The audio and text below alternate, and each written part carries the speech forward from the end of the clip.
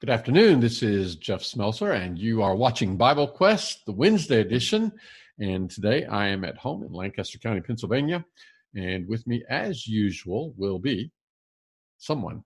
And it's going to be Chase Byers. Hey, how's it going, Jeff? It's good to see you today. Good to see you. And also with us, as usual, is sometime. Well, I don't know. Should we introduce him until he shows his face, or should we just not introduce him? Well, anyway, Joe Works will be joining us from Elmira, New York here momentarily, I'm sure. And, of course, as always, Drew DeGrotto is behind the scenes, making sure everything goes smoothly, or at least as smoothly as we can make it go technologically. Today we're going to be talking about signs of the end times. Chase, you had anybody ask you if what we're seeing going on right now is there signs of the end times? Oh yeah, definitely. You know, with the coronavirus, with all these people getting sick and you know, even people dying in the midst of a crisis like this in this pandemic, you know, surely maybe this is the end. Maybe this is the end that, as they say, that Revelation talks about. Maybe this is the end of it all. Yeah. And so we need to be aware. Throw in a few earthquakes. There was an earthquake in Utah last week and in Croatia, and news today of one off the Kuril Islands. I don't know how to say that, but between Korea and Japan. And I've had that question put to me by a couple of people. Are these the signs of the end times? And you mentioned people will say, yeah, it doesn't say something about that in Revelation, right? Yeah. And I mean, which, to be fair, I understand people's, you know, they're scared because, I mean, how often do we have a pandemic like this happen? Not very often. How often do we see earthquakes, you know, go through the land? I realize some are more frequent than others, but we've had, it seems like, some pretty big earthquakes lately. And so when all these things kind of stack up like this, it makes people panic and they think about what the Bible has to say about that. So I can see why people kind of run to that to ask that question. But yeah, they go to Revelation. So let's talk about what Revelation might say or might not say here in a minute. But first of all, let's just affirm that there's going to be a time that is going to be the end. There's going to be a last day. The Lord is going to return. Chase, in Acts, the first chapter, when Jesus ascended, and the disciples, the apostles there watched him ascend. Verse 9, when he had said these things, as they were looking, he was taken up, and the cloud received him out of this night. Yeah. We need to promote Joe to a panelist. Oh. Go over to your attendee page. Sorry, everybody. We're trying to get Joe in here, and you just need to promote him to a panelist. All right. We will get. And then I guess it might be the first promotion Joe's ever had, so he's probably really excited. All right. Let's see if that got him in. Did I do that? There he is. You see him? I see his name. I think he needs to unmute himself and unmute his mic. Come on in, Joe. Make yourself at home.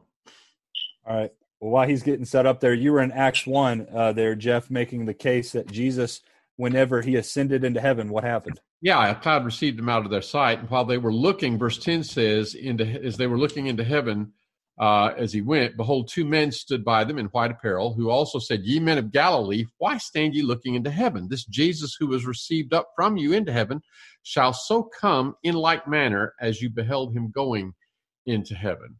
There have been various comings of the Lord and various comings of the Lord in clouds, but it seems to me in this passage, when he says you're going to see him coming in like manner, this is talking about a literal, visible return of Jesus that's going to happen at some point. And the New Testament talks about this in various places, doesn't it? Hey, Joe. Yeah, it does. Glad you could make it in, Joe. Well, thanks for the promotion. I wonder if would you all see 1 Thessalonians 4 and 5 related to that topic? I would. I certainly would.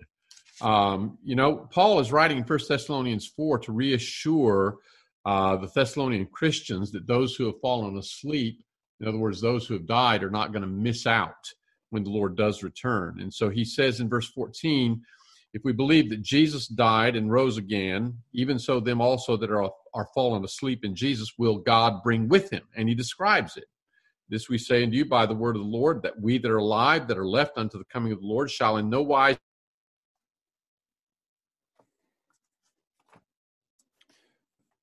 Well, Jeff cut out a little shall bit descend there. from heaven with a shout. Yeah, the archangel.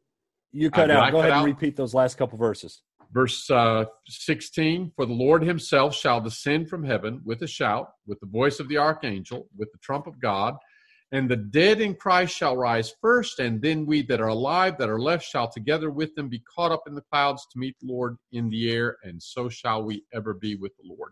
It's interesting, the next verse doesn't say, so be terrified by this. It says, wherefore comfort one another with these words. Yeah. Isn't that a really cool idea? I mean, these people, they were afraid of death, but Paul is saying you don't have to be afraid of it. In fact, you can comfort one another for it and be ready for the resurrection. And comfort one another with respect to those who've already died. They will be there with us. Yeah, that's a really cool idea. Now, it's interesting, Joe, you mentioned this passage. Do we see anything in this passage where Paul is saying, now here's how you're going to be able to tell this is about to happen? Do we see anything that says, here are the signs that are leading up to that? Well, there are certainly some verses here that I think apply to that point. Maybe especially going on into chapter 5, but concerning the times and seasons, brethren, you have no need that I should write to you, for you yourselves know perfectly that the day of the Lord so comes as a thief in the night. For when they say peace and safety, then sudden destruction comes upon them, as labor pains upon a pregnant woman, and they shall not escape. So we can keep on reading everything. Speaking of thieves and pregnant women, have you all ever had a thief break into your house? No, I've had a pregnant woman come into my house. Well, I've had a pregnant woman in the house when a thief broke in. Wow. Yeah. When Libby was pregnant with, I think it was with Nathan or Holly, one night we had a thief come in through the kitchen window, and she got up in the middle of the night, and apparently her moving about, walking downstairs, startled the thief, and he took out the window, went out the window. But you know what he didn't do? He did not make an appointment. Wow. How rude.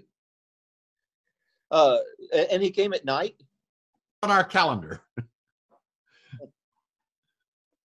I think that's kind of the point here. It's going to come without warning. But, Joe, go on. In verses 3 and 4 and 5, he makes the point that doesn't mean that we need to be worried or that we will be unprepared or that it will be as a thief for us if we're God's people.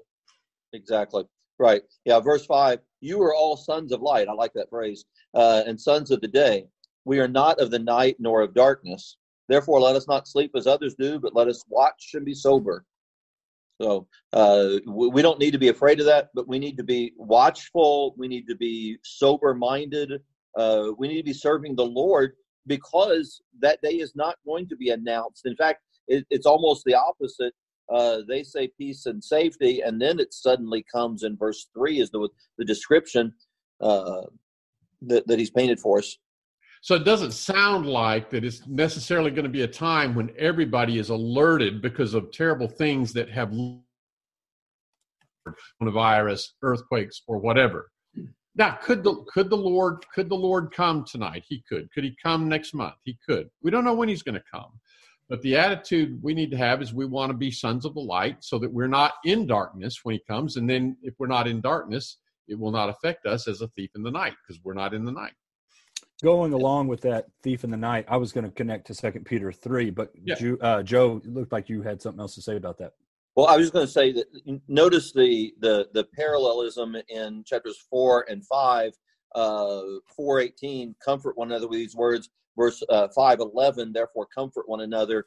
The return of Christ is intended to be a time of rejoicing. It's a great victory. It's something that ought to give us peace and comfort, as he describes here. So whether it's going to happen anytime soon or whether it's going to be another 2,000 years from now, it's something that we ought to not be afraid of, as Jeff said earlier. Yep, very good point.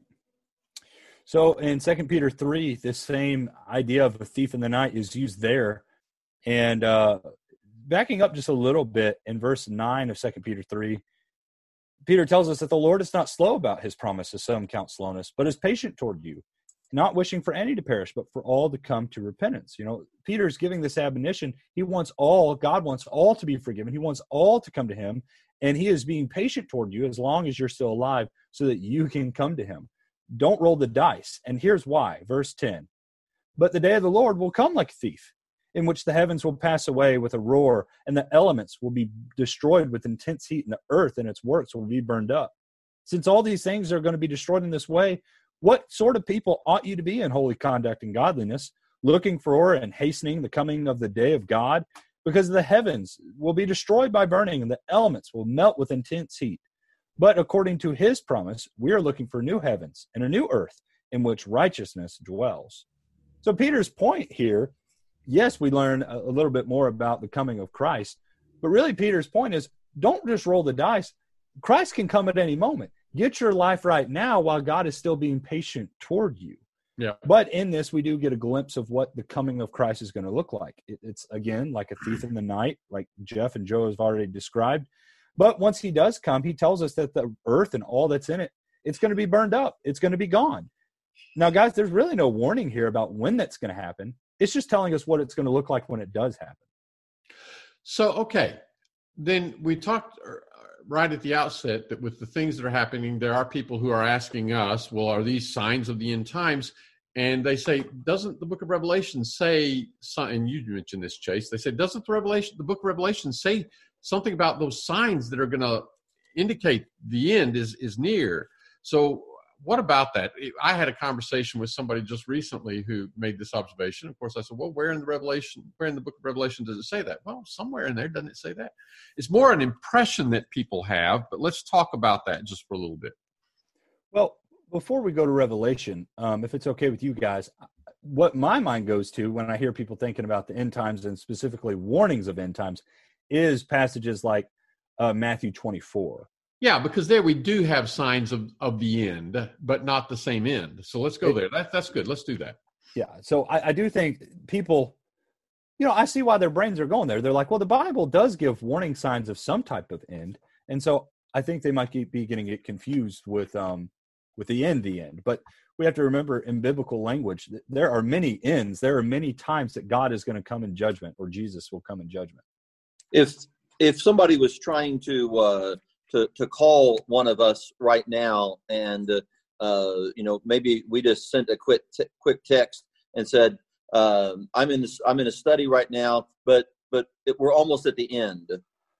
Well, we would understand that context of at the end of the study. I think it's always important whenever we see these words end that we think about what's actually being discussed. What end is it? Hey, Joe. Yep. How did that illustration come to your mind? Did you just have somebody trying to call you and you sent them a quick text? No, it didn't. I wouldn't be able to because I'm using my phone today anyway. But okay. People don't call me, Jeff. I just recently got promoted. In Matthew chapter 24, we start out, Jesus went out from the temple. So they're in the temple in Jerusalem, and he was in the buildings of the temple. So it used to fascinate me. Why would his disciples be showing him the buildings of the temple? He's seen it before. They know he's seen it before. But Herod the Great, before Jesus was born, had begun a great building project, vastly expanding the temple. And this was still ongoing at this time, even as Jesus is now an adult in his 30s. And so maybe they're walking around saying, oh, look at this. Look at what they've done over here. That kind of thing. But what do they call the thing that replaced the World Trade Center towers in New York? Is it the Freedom Tower? Yeah. Yeah. So did any of you go down and see it when it was nearing completion? Did either of you see it? Yeah. I've never been to New York City, so maybe Joe has. Yeah, I've seen it. We would drive by it occasionally as they were in various stages of construction. So, Joe, as it was nearing completion and you and Beth went and you were looking at it and saying, wow, that's really a neat-looking building, the way it kind of seems to spiral, the lines of it and all. And if somebody had walked up to you and said, well, you see this building? And you said, yes. And they said, well, this building is going to be torn down and not a piece of it's going to be left. What would your mind go to? Wow. I mean, something extremely devastating is going to happen if that building is going to be destroyed. You'd be on the phone with the FBI. Yeah. And why the FBI? Why wouldn't you think, well, it's an earthquake? Why would your mind go to the FBI? Well, there's already been an attack on the the Twin Towers. So that's right.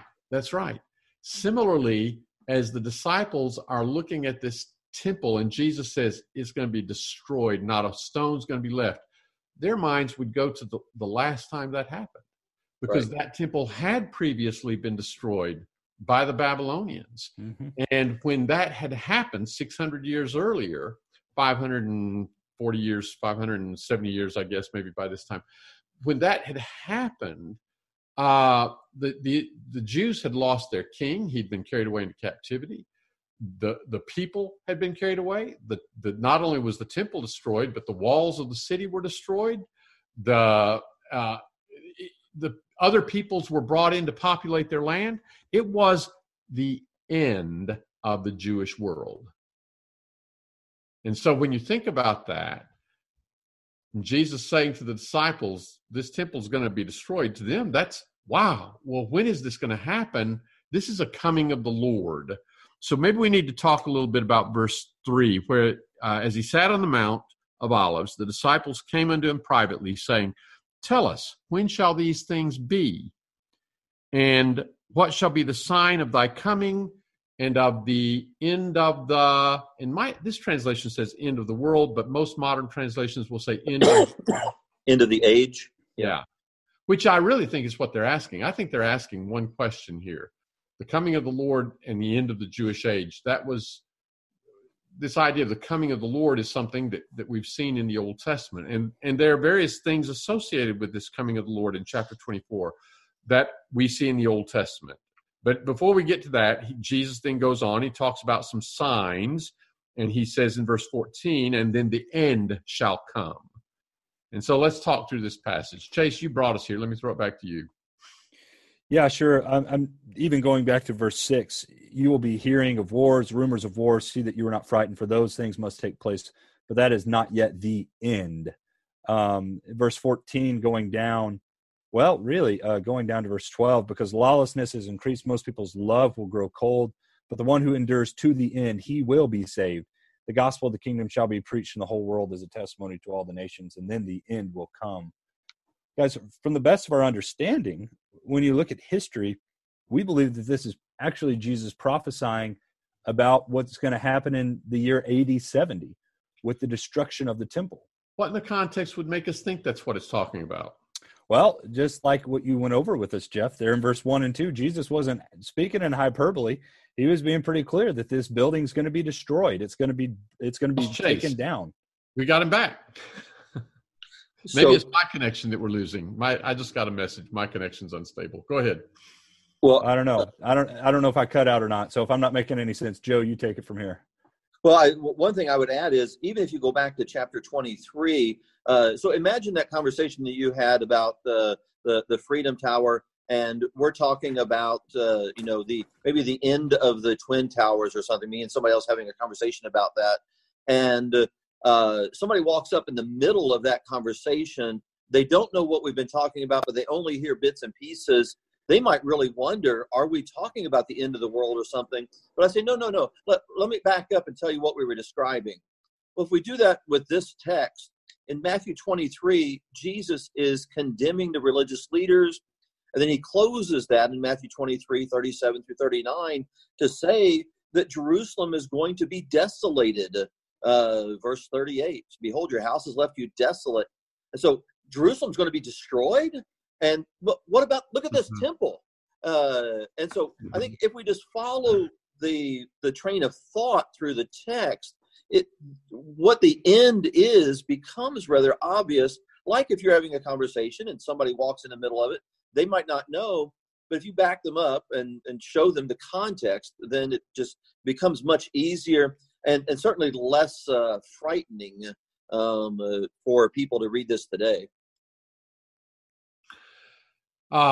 Perry Hall has a comment. He says, maybe the disciples pointed out the temple to Jesus to basically say, the temple's almost ready for your glorious reign, like with Solomon. And then what a shock that Jesus' reign didn't coexist with the temple. That's an interesting juxtaposition, his coming reign and him saying, wait a minute, this temple's about to be destroyed. But I like what you did, Joe, going back to chapter 23 and showing that Jesus has been talking about Jerusalem, that city, and the people therein, and how they'd rejected the Lord. And the clincher, of course, is when you get on into Matthew chapter 24, and after Jesus describes all the signs that are going to lead up to the end of Jerusalem, the end of the Jewish temple, the end of the Jewish nation, effectively. Verse 34, he says, "Verily I say to you, this generation shall not pass away till all these things be accomplished." So the generation, and it was within 40 years when these things would happen. And so Matthew 24 is not talking about the end of time when Jesus comes back, but there's some language in Matthew 24 that gives people problems. They look at language like in verse 29, "The sun shall be darkened, the moon shall not give her light, the stars shall fall from heaven." And then verse 30, "They shall see the Son of Man coming on the clouds of heaven." And they look at all that language and they say, well, those things didn't happen in the first century.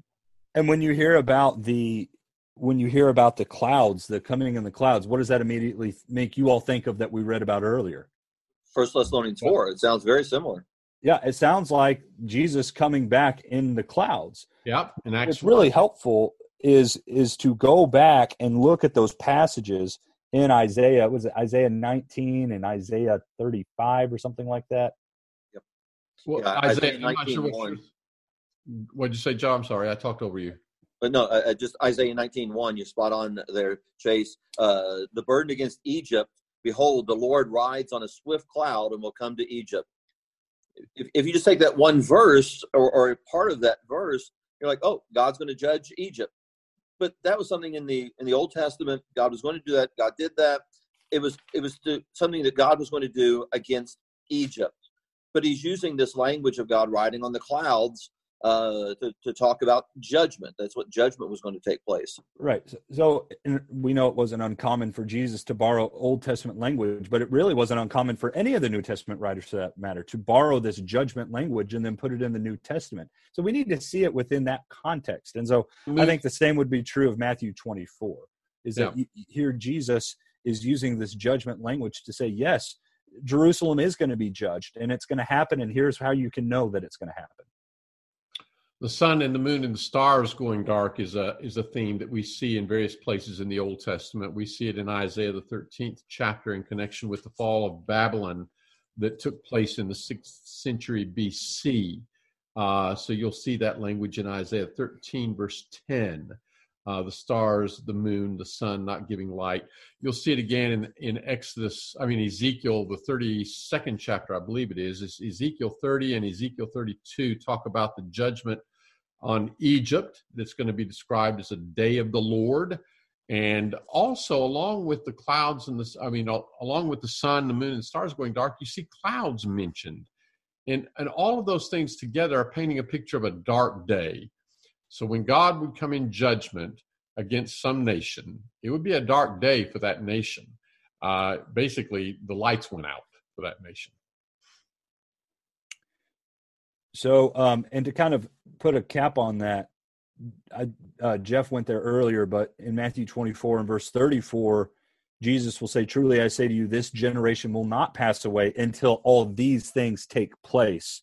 Heaven and earth will pass away, but my words will not pass away." And so, go ahead. I'm sorry. Nope, that was it. I was just going to say, and so Jesus is clearly saying everything that precedes what I've just said, it's going to happen in this generation, which turned out to be true. So the language that I think a lot, you mentioned earlier, Chase, that people will say, well, doesn't Revelation talk about the signs of the end times? And yet what they're often thinking of sounds more like Matthew 24, for example, verse 7, 8, and 9. He says, "Nation shall rise against nation, kingdom against kingdom. There shall be famines and earthquakes in different places. But all these things are the beginning of travail. Then shall they deliver you up into tribulation and shall kill you, and you shall all be hated of the nations for my name's sake, and then shall many stumble," and so on. And it's that kind of language that I think people have in mind, and yet he's talking about things that were leading up to the fall of Jerusalem in the first century. And not only that, but even when people are taking this out of context, making it fit the end of the world instead of the end of Jerusalem, they still ignore the plain words in the text, unfortunately. Verse 6, you will hear of wars and rumors of wars. See that you're not troubled, for these things must come to pass, but the end is not yet. Yeah. But you hear people quoting verses 7 and following and saying, see, these are signs of the end. No, actually, there has always been wars. There have always been rumors of wars. This is applying to Jerusalem and what's going to happen to the Israelites, but this can't be signs because it's something that's always been going on. So don't let these things trouble you, is what he's saying. Now, let me ask you guys this. All right, so we've talked about various judgments that God brought upon nations in the Old Testament, and sometimes he would bring judgments that were devastating, and at other times he would bring afflictions. He would bring plagues or pestilences or something as a warning to the people. Is it possible? We can't sit here and pretend to know the mind of God other than what he's revealed in Scripture. But is it possible that what's going on in the world right now is a wake-up call from God? Is that possible? Seeing how often God has used these kinds of things throughout the Old Testament, it certainly is within the realm of what the Lord has done to call all people to repentance. One of my favorite passages along these lines is Amos, the 4th chapter. Mm-hmm. Let's turn over there. Amos, the 4th chapter. And it starts in verse 6. It's where I want to start. Now, this is a prophet who lives 700 some odd years before Jesus, a little more than that. He says, I gave you also cleanness of teeth in all your cities. By the way, what does that mean if you have cleanness of teeth? You brush really well, right? I don't think so. You'd be a good model. So, well, either you've taken good care of them after you've eaten, or you don't have anything to eat to get them dirty. Exactly, and that's the point here. In other words, you're not going to have any food. I gave you also cleanness of teeth in all your cities and lack of bread in all your places. Yet you have not returned to me, declares the Lord. So obviously, what was God's purpose in giving them cleanness of teeth and lack of bread? He wanted them to return to him. But they didn't. So verse 7, furthermore, I withheld the rain from you while there were still 3 months until the harvest. Then I would send rain on one city, and on another city I would not send rain. One part would be rained on, while the part not rained on would dry up. So 2 or 3 cities would stagger to another city to drink water, but would not be satisfied. Yet you have not returned to me, declares the Lord. Again, what's the purpose of all of this? Get their attention so that they would repent and turn to the Lord. Verse 9, I smote you with scorching wind and mildew, and the caterpillar was devouring your many gardens and vineyards, fig trees and olive trees. Yet you have not returned to me, declares the Lord. Verse 10 mentions a plague after the manner of Egypt. At the end of the verse, yet you have not returned to me, declares the Lord. We come down to verse 12, and after all of these, here's what I've done to you, obviously trying to get your attention so that you would turn back to me, and they didn't. Verse 12 says, therefore, thus I will do to you, O Israel, because I shall do this to you, prepare to meet your God. In other words, judgment is coming. And this thought occurs to me. If God is bringing plagues or afflictions or whatever upon some society, upon mankind, trying to get our attention that we would return to him, rather than thinking, oh no, this must be a sign that the end is here.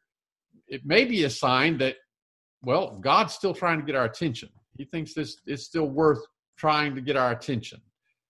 I don't know. At some point, God's he's gonna bring the end. And it could be next week. It could be this was the last effort. It could be that we're in verse 11. It could be. But we don't know that.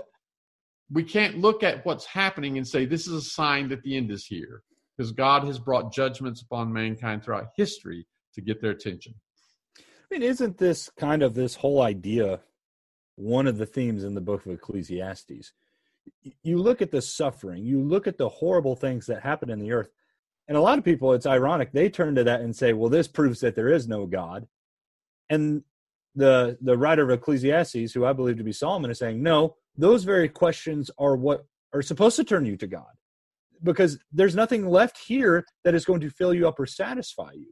And so when you do have moments like this, like the coronavirus or death or different things you're confronted with, you need to consider those as an opportunity to consider your mortality and the fact that you're going to die one day and that you need to get right.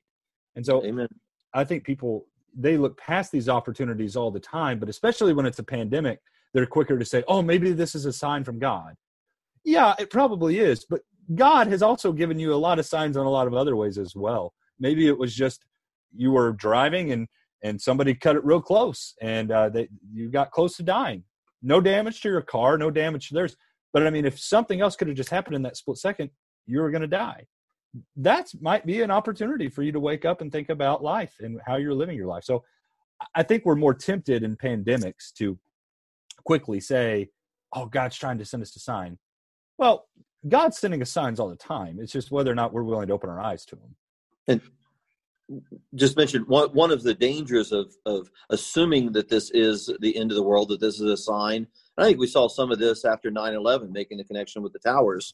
You remember that our nation became quite religious for a number of weeks and even for a few months. There was just very outspokenness regarding prayer and God and, calling upon him and so forth. Well, you know what? That wasn't the end of America. That wasn't the end of the world. And eventually people just went back to their own routines. Yeah. I've been seeing a lot of talk about when the Spanish flu happened, and then you can go back even way further than that and talk about the Black Plague or, yellow fever. There have been many occasions where we've had pandemics that have overcome the world. I don't think the coronavirus can be any different. So when people are confronted with the end, I don't think they're as much concerned about the end of the world as much as they should be concerned about the end of their life and what's going to happen there. So I think that's what people need to think about. Joe, you mentioned 9/11 and how immediately thereafter there was at least outwardly a great turning to God. I've heard it mentioned that, and Chase is at a disadvantage here, wouldn't remember this, but for people who remember that, I was in kindergarten. Were you? So you do remember it? Yeah, I do. I do remember very little bits and pieces of it, but not. Okay. I don't have a full recollection of it though. For people who remember that, it seems like we're not seeing that same turning to God by the masses, even in a superficial way. What do you think? So I think one of the reasons for that might be that, remember, we had 3,000 deaths immediately, and that just really shook. Right now we have the possibility of that. Italy, I think maybe a closer parallel. Was it the president of Italy that made a statement that, we've lost all hope, the only thing is to look up, and that's a bad paraphrase, but basically he had said, we just need to call upon God for mercy. Yeah. I saw that. And that was one of the things that stood out to me as kind of exceptional.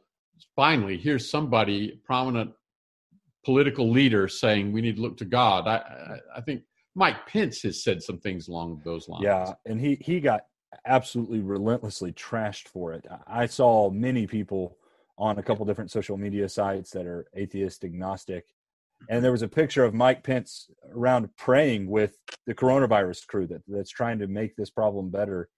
And they said, oh, man, we're doomed, because they were praying about it. That is so sad. I'm not making a political statement here, but I am just trying to say this is a little bit different religious climate than what it was back in 2001. I mean, and so we shouldn't be shocked if people don't come out of this thinking about God, but in fact blaming, even if there is a God. That's sad. Well, all right, let's turn our attention to the book of Revelation, because we mentioned that. Chase, you mentioned right at the beginning of the program that sometimes people do think that they find signs of the end times in the book of Revelation. I think you're right. They're often actually thinking of language in Matthew 24, but they have this idea in their heads that the book of Revelation is all about the Lord's coming at the end of time and things that are going to happen in close proximity to that. So let's talk. I often, when I get questions like that, when it's about the book of Revelation at all, you know what my first question is, guys? Have you all ever actually read the book of Revelation? Have you ever sat down, and maybe not in one sitting, but at least within a couple days, sat down and read the book of Revelation? I've yet to have anybody come back to me and say, "Oh, actually, I have." They normally can't even pinpoint where it is that they're talking about. Right. Joe, you teach Revelation from time to time, I know. I do, and it's enjoyable for some of those very reasons that this is not a book that is designed to instill fear and discouragement and terror. It's written to God's people, and its intention is to inspire hope and victory. It's a great message, but it is also a message for a specific time that has application today, just like, say, the story of Noah and the ark. That was something that happened that we can read about. It happened at a specific time, a long time ago, but it has application for us today. Yeah. Book of Revelation is very similar. Mm-hmm. Real quick, we do have a comment from Simon or Teresa Harris, but from the insight of it, I'm going to assume it's Teresa. It says, in this context, Jesus says his word is forever. That's what we should be reading, not signs that may or may not be signs. And so she's connecting that back to Matthew 24. I think she's exactly right. That's what we need to hold on to. But sorry, go ahead, Joe. Well, no. So there are several keys in the book of Revelation that, at least for me, if we just accept them at the beginning and put it in the proper context, then it takes away a lot of the false, I don't want to say false teaching, but misunderstandings about the book. And so even just like in verse 1, the very first verse, he says that these are things which must shortly take place. So that's not shortly from May or April 25th. What are we? March 25th, 2020. I don't even know what day it is or month. It's shortly from the time that John receives this revelation about 2,000 years ago. This was something that was getting ready to happen really quickly in his day. And then he goes on and he says, after having said shortly to come to pass, in verse 3, he says, the time is at hand. Yeah. And then he does talk about tribulation. There's a lot about tribulation in the book of Revelation. But interestingly, John, who's writing the book of Revelation at the end of the first century, describes himself as already participating in that tribulation with his readers. Right. So it's in verse 9, I, John, your brother and partaker with you in the tribulation and kingdom and patience which are in Jesus, was in the isle that is called Patmos for the word of God and the testimony of Jesus. He had been exiled to that island. That's part of the tribulation he was experiencing. Yeah. And so one of the things that I've had people come back to me to discuss is this idea of the Lord coming quickly. And he does mention that several different times throughout the book, or a few different times throughout the book. But remember that passage we read back in Isaiah 19 and in verse 1, the Lord was going to come on a cloud to judge Egypt. Yep. So the idea of the Lord coming is not only what we think of as the final or the second coming. The Lord comes in various ways to judge different people. Chapter 2 and verse 16 is one example of that. He's speaking to a church that was in existence in the first century, the church in Pergamum. He says, repent or else I will come to you quickly and will fight against them with the sword of my mouth. So this was something he was going to do to that congregation, not the end of the world, but if they didn't change, it was going to be their end. He was going to come and deal with them. He was going to fight them with the sword of his mouth. He's going to judge them. And he was going to do that quickly. Go ahead, Chase. Oh no, I did not have a comment. Oh, well, I've got something in that same message to the angel of the church at Pergamum. He also mentions again some of the things that they were suffering at that time, part of the tribulation. Antipas is one of them who had been martyred, killed for his faith. And so again, you see, John is writing to people who are already experiencing tribulation. And he's talking to them about how they need to be faithful through this tribulation, and the victory will ultimately be theirs. So in the second chapter and verses 8 and following, to the angel of the church at Smyrna, I know your tribulation and your poverty, but you are rich, and the blasphemy of them that say they are Jews and they are not, but are a synagogue of Satan. Fear not the things which you are about to suffer. Behold, the devil is about to cast some of you into prison, that you may be tried, and you shall have tribulation 10 days. Be thou faithful unto death. So again, it's a letter written to people then who were suffering things then, and an admonition to them then to be faithful through what they were suffering at that time. Excellent. And just to reiterate, hopefully this isn't beating a horse, dead or alive. But if I just began to read something to you all, and I was talking about that the Southern Army was approaching Gettysburg, and it looked like there was just going to be a ferocious battle that was going to take place there, and it looks like there's going to be a lot of people are going to be killed in Gettysburg. Yeah, and maybe you make a mention about General Lee or someone. Yeah. So what would you all think? Would you think, oh no, I've got friends in Gettysburg? No, you're talking about 1863? What was that? 1800s. I'm good with that. I'm not a history teacher. Yeah. But when we read something, we need to know what's the context, what's the timing, and all of these things that you mentioned. We have a man named Antipas there. We have the names of these churches. It's in the first century. To make these verses say that they're speaking about 2020, frankly, I think it borderlines a little bit on pride to think that we are the ultimate generation, that it's going to end with us. Why would we think that this is speaking to our time? It's historic. There's a centricism or something, but there is this. It's human nature to think that whatever we are experiencing is beyond anything else that is ever experienced. People know about the mark of the beast in Revelation 13. And so, most of our Bibles will give the number 666. And people want to know what that is. Well, depending on at what time you live in history, you'll find different interpretations. And typically, whenever you live in history, people are going to interpret it as somebody at that time in history. Back in World War II era, there were people who connected it with Hitler. In the 1970s, there were people who, there was a theory that Henry Kissinger was the Antichrist. Of course, if you back to the early centuries, you might think it's Nero. And there's a way that you can get Nero out of it. Whether that's intended or not, I don't know. But the point I'm making is we shouldn't rely on our experiences and the headlines in the newspapers in my day and as the means of interpreting the book of Revelation. Good, excellent point. Great.